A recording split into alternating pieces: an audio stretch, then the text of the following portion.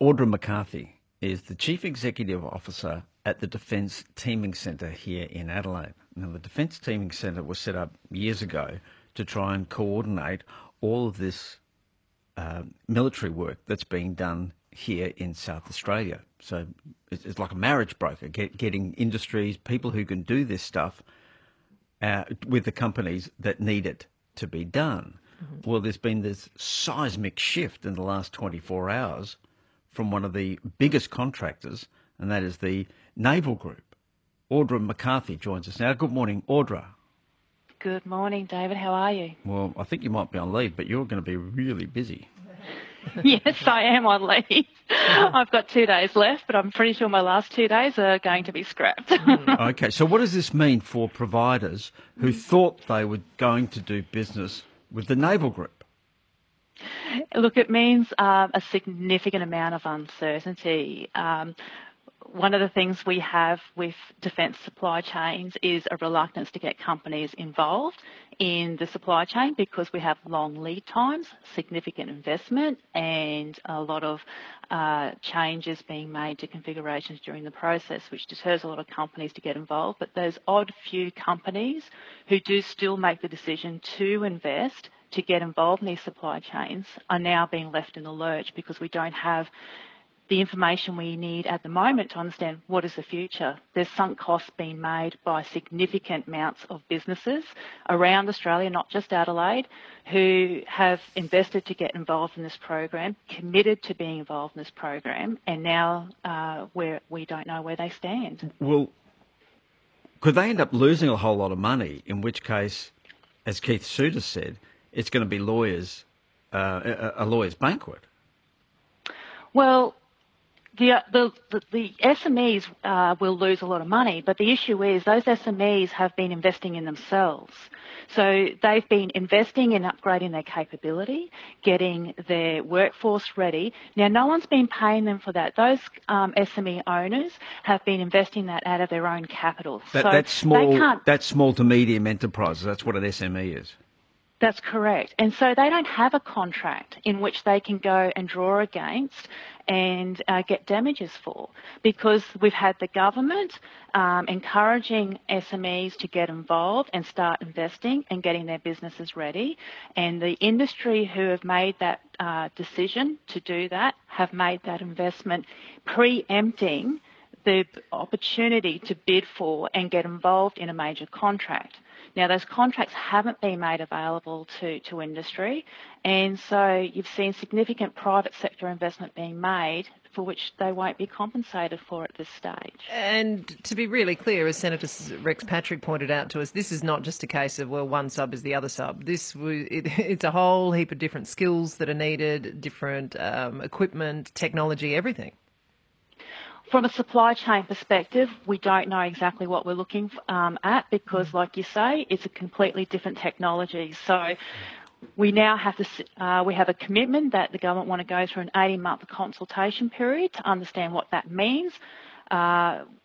During that time, will have to understand what are the supply chain requirements. So the Defence Teaming Centre's role now is to understand what does that mean for the supply chain and what work do we now need to be doing with industry to meet these, if they are new standards required by this new arrangement.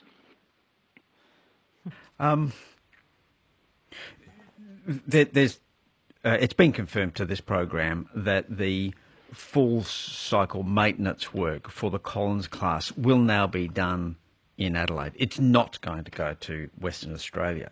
Now, that is going to be sold to South Australia as a huge win, understandably.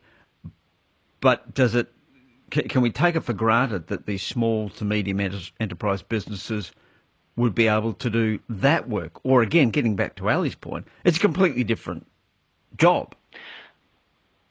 Well, the full cycle docking situation doesn't really change things for industry because industry are already involved in that supply chain. We have certainty with the full cycle docking requirements and the Collins Life of Type extension programs. We know with those procurement timeframes, we know the levels of investment when they're going to be made. So nothing really changes for our small to medium-sized enterprises. What we're talking about is the new programs, and there's uncertainty around the new programs for which industry were making preemptive investment decisions. So this is going to be a hit for our industry. But on the flip side, we're talking about a completely new technology for Australia. So we've never done anything like this before.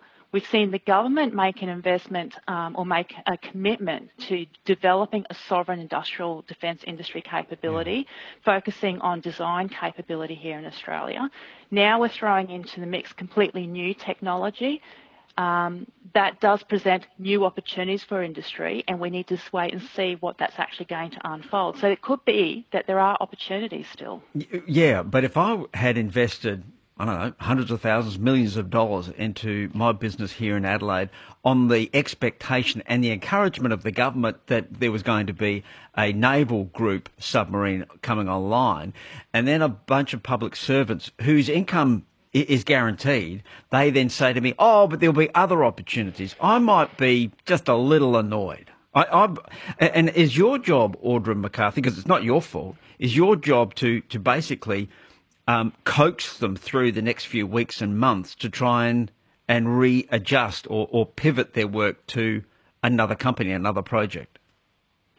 That's correct. We do need to fill that void because what we do know is we've now got a time delay. So what we do know is that the program will still be built here in Adelaide. So nothing's changed. Australia will still build its own submarines. So that remains, and that means industry will still benefit. The issue is the delay that this is now creating. So how do industry fill that void, and how do they get contracts to recover that investment that they've made to date because they've now got an unexpected delay? Well, Audra McCarthy, did you have a great night last night? I mean, because, your leave's done, right? This is it. I hope you had a good last night of holidays. I did get a heads up on the announcement at 11 p.m. last night, so I actually haven't had much sleep. So okay.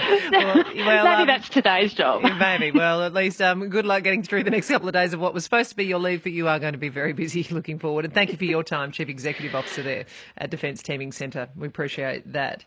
We do have a statement just in from the Naval Group that says the Naval Group takes note of the decision of the Australian authorities to acquire a fleet of nuclear submarines in collaboration